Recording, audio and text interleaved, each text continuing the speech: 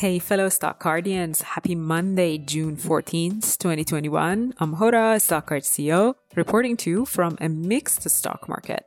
Today's market recap is researched by one of our research analysts, Felipe. Thank you, Felipe, for an excellent recap of the market.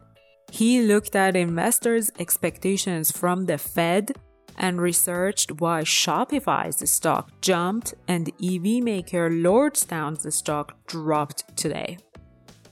The stock market indices started the week with mixed results. After last week's volatile sessions, the market set a new record today. Technology stocks overperformed with the Nasdaq index rising by 0.74% and the S&P 500 index reached a new record high for the third session in a row.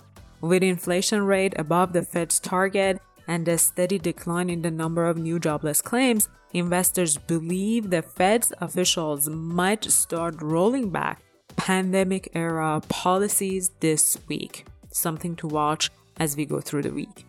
Shares of Shopify, SHOP, were up by more than 4% on Monday, after news that the credit card processor Stripe would make its debut on the public markets. Shopify's investors were pleased to remember the company is an investor in Stripe's previous funding rounds.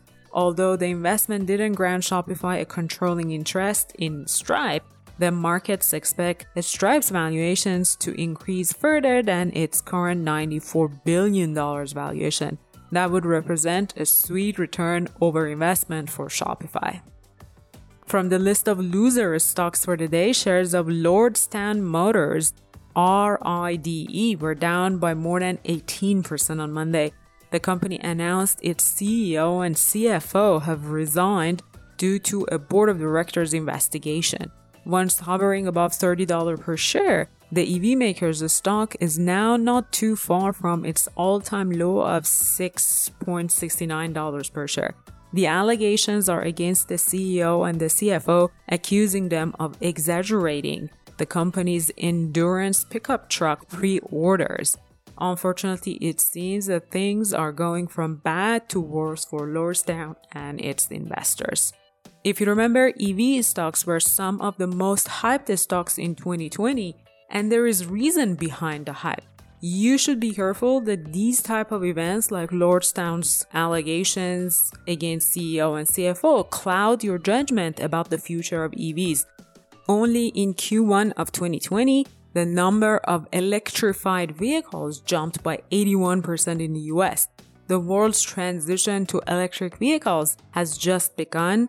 Invest for the long term in EV stocks that have solid balance sheet and track record of success, and you'll do just fine.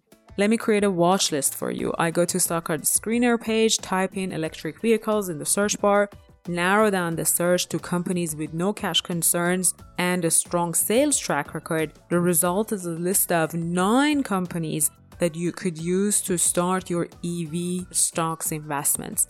I'll leave a link in the show notes for you to have a look.